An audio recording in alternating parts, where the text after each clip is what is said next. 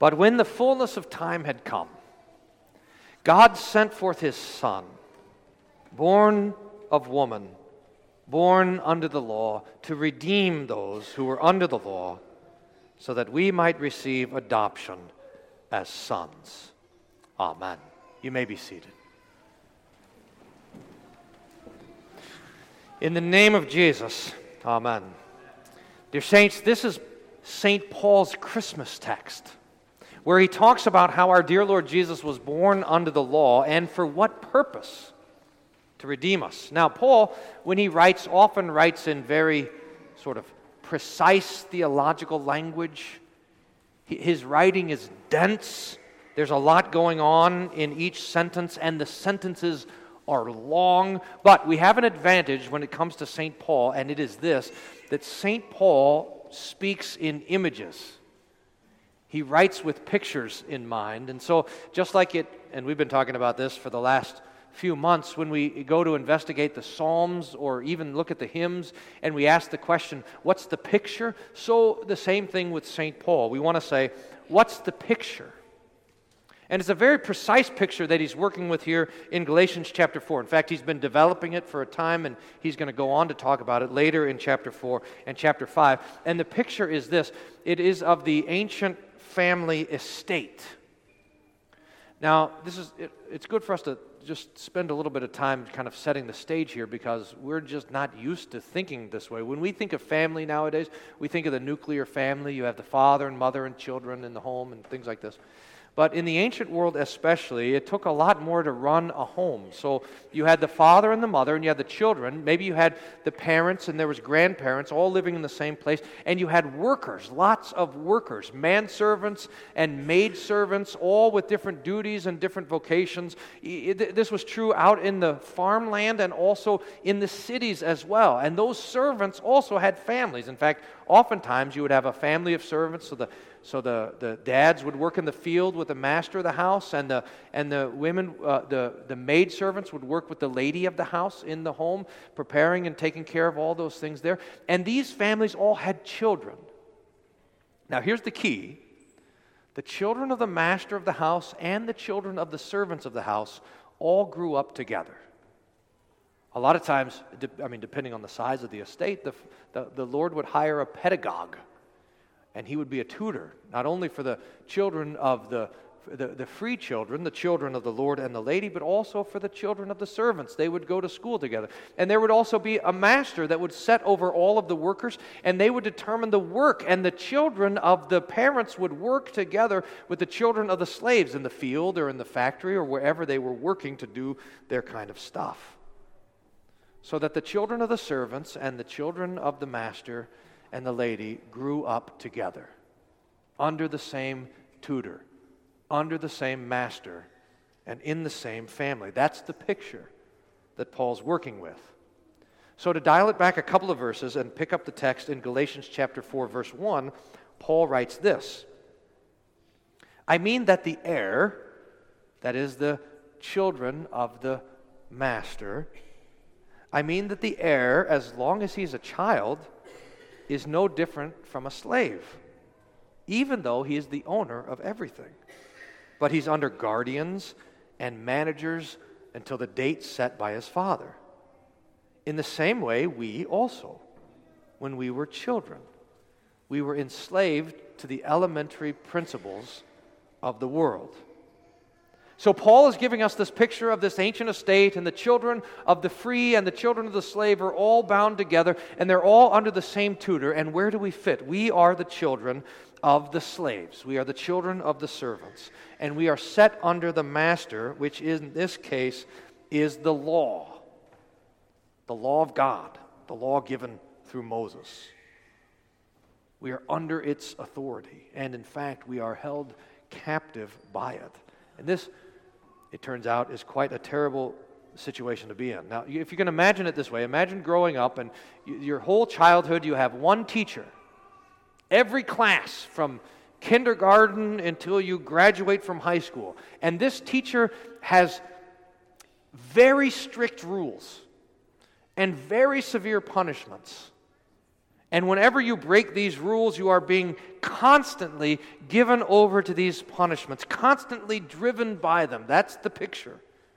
You are constantly breaking the rules, and you are constantly being sent to the corner, made to write lines, sent to bed without food. In fact, worse, you're beaten, you're thrown into the dungeon. It's because you're guilty. It's because you're a sinner. And all of us, there's no teacher's pets. Every single one of us is guilty of breaking the law. All of humanity is in this together, and the law will eventually bring us death, the rightful punishment for our sins. Now, this picture pushes us towards this understanding of maybe the mystery of our fundamental human problem. The problem that is in each one of us. Now, there's plenty of problems around us, and normally we focus on these, and that's fine. I mean, these are real problems too. I mean, there's sickness, and there's suffering, and there's death, and there's poverty, and there's war, and conflict, and trouble of every sort. There's trouble at work, there's strife in families, we live in a fallen world.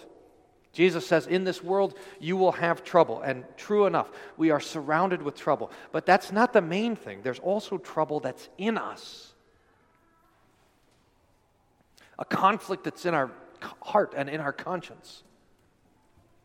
And that's what Paul's preaching about. And the conflict is this: we are sinners.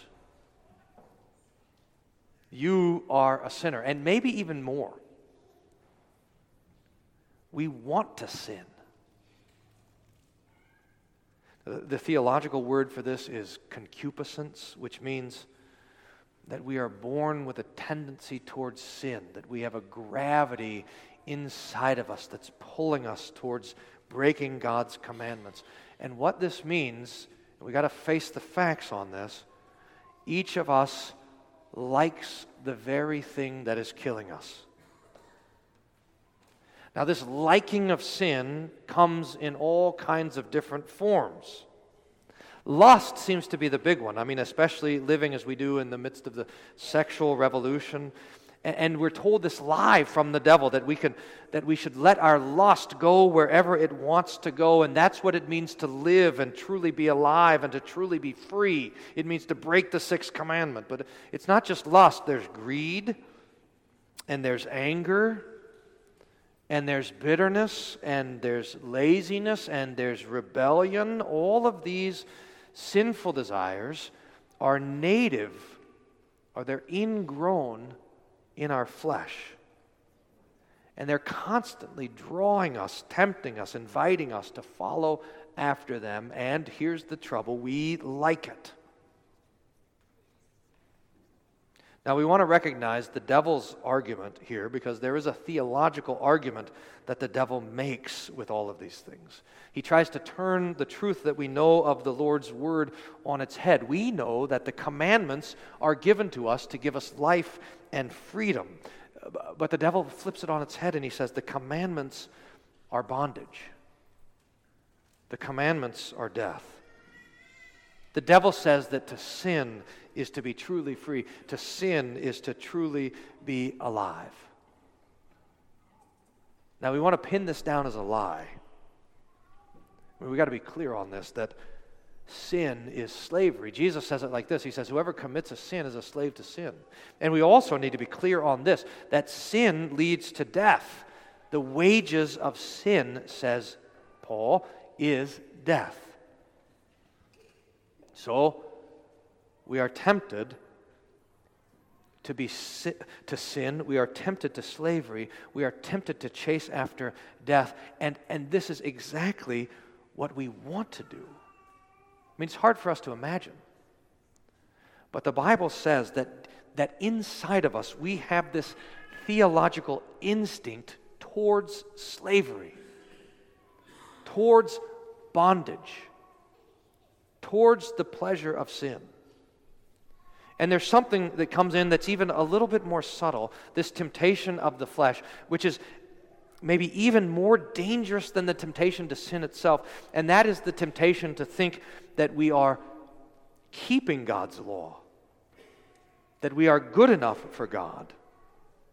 The thought that by keeping the law of God that we'll somehow find peace with God or will somehow attain righteousness or whatever. Now this also is a slavery. And this also leads to death. This one is perhaps more difficult to see. The chains are light and they're made of gold, but still it is dangerous. In fact, we see the picture of these two slaveries, the slavery of sin, the slavery of despair, and the slavery of pride. Remember in the parable of the prodigal son. The prodigal son just abandoned the God's law and went and lived however he wanted, and he fell then into the slavery of lust and sin. The older son was at home doing everything he thought the father wanted him to do, and he too was under the slavery of pride. So we find ourselves born, as St. Paul said, enslaved. Enslaved to the elementary principles of the world. Enslaved to the law of God. And back to this picture of the ancient estate, we are there, the slave children, under the law, and there's nothing that we can do about it. There's no way to rescue ourselves. We would remain under the law forever unless someone would intervene to rescue us and deliver us, and that is what the Lord Jesus has done. Now here, I don't want to miss this in the text. I want to pause just to make sure we get it. Jesus is God of God, light of light, very God of very God. He is in eternity with the Father. Through him all things were made, including the law of God. Jesus is above the law. He's master of the law. The law has no dominion over him. The law of God can make no claim on him. He is superior to it. But in his incarnation, he comes down and places himself under the law of God. This picture of the estate, he comes down, he is the master of the estate, and yet he makes himself a child so he can put himself under this tutor, under this tyrannical tutor, under this tutor who's busy punishing us and tormenting us. And this is what he has done. When the fullness of time had come, God sent forth his Son, born of woman, born under the law. And this is how we should think of our Lord Jesus, especially as we see him going to the temple and being circumcised, or as we see him living his perfect life, that he is living in obedience to this law, which he did not, which had no claim over him. And even more than that, because even though Jesus perfectly kept the law, even though Jesus never did anything wrong in his entire life, even though Jesus is the only person ever to be born of woman who was not guilty of breaking the law of God, the law still treats him as a lawbreaker. The law treats Jesus as guilty. The law comes along and treats Jesus with the same harshness that it treated you and me, in fact, even worse than that. And so he is tortured, he is beaten, he is sentenced to death as a lawbreaker, and he is put to death on the cross. So that the law claimed Jesus when it had no claim on him. And in doing this, dear saints, the law has gone too far. In fact, the law was given for the specific purpose. I mean, the law tells us what our love for God should look like. The law tells us what our love for each other should look like. The law shows us our sin, but the law is not the judge. That's God's job. But the law, with the devil behind it, judges Jesus and and steps out of his vocation, it condemns an innocent man, the innocent man, and in doing so, the law loses its authority over us.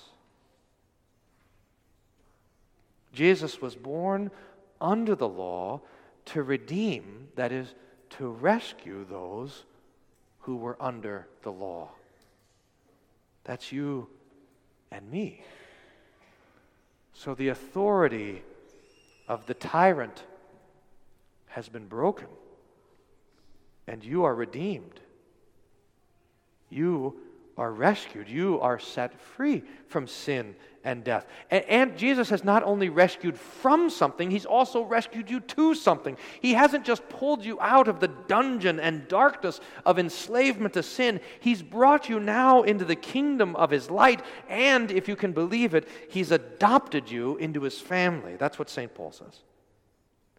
To redeem those who were under the law so that we might receive adoption as sons. Now, can you imagine? You're born the child of a slave. You're living as a slave.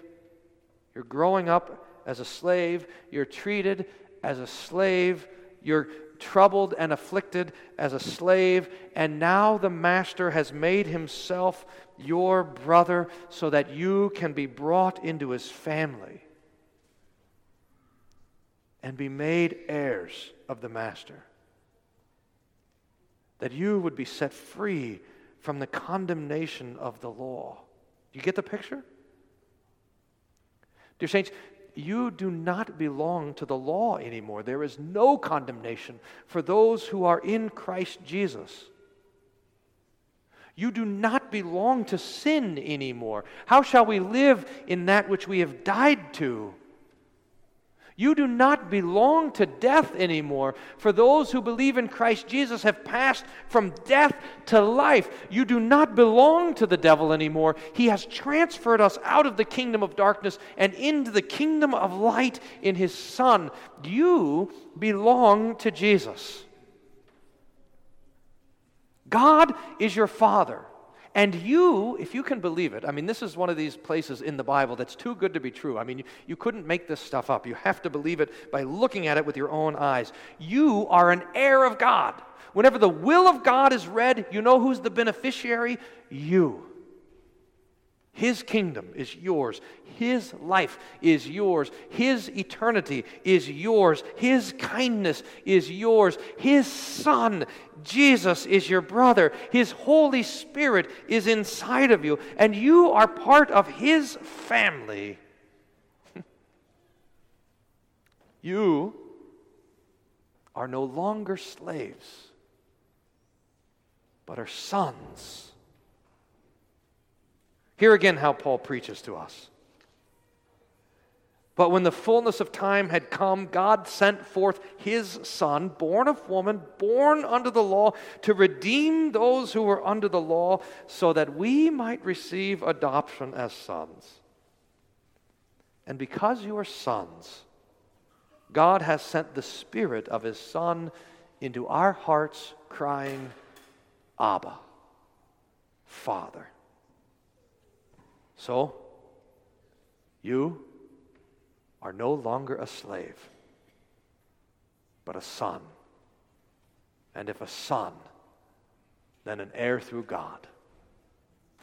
God be praised. Amen. And the peace of God, which passes all understanding, guard your hearts and minds through Jesus Christ our Lord. Amen.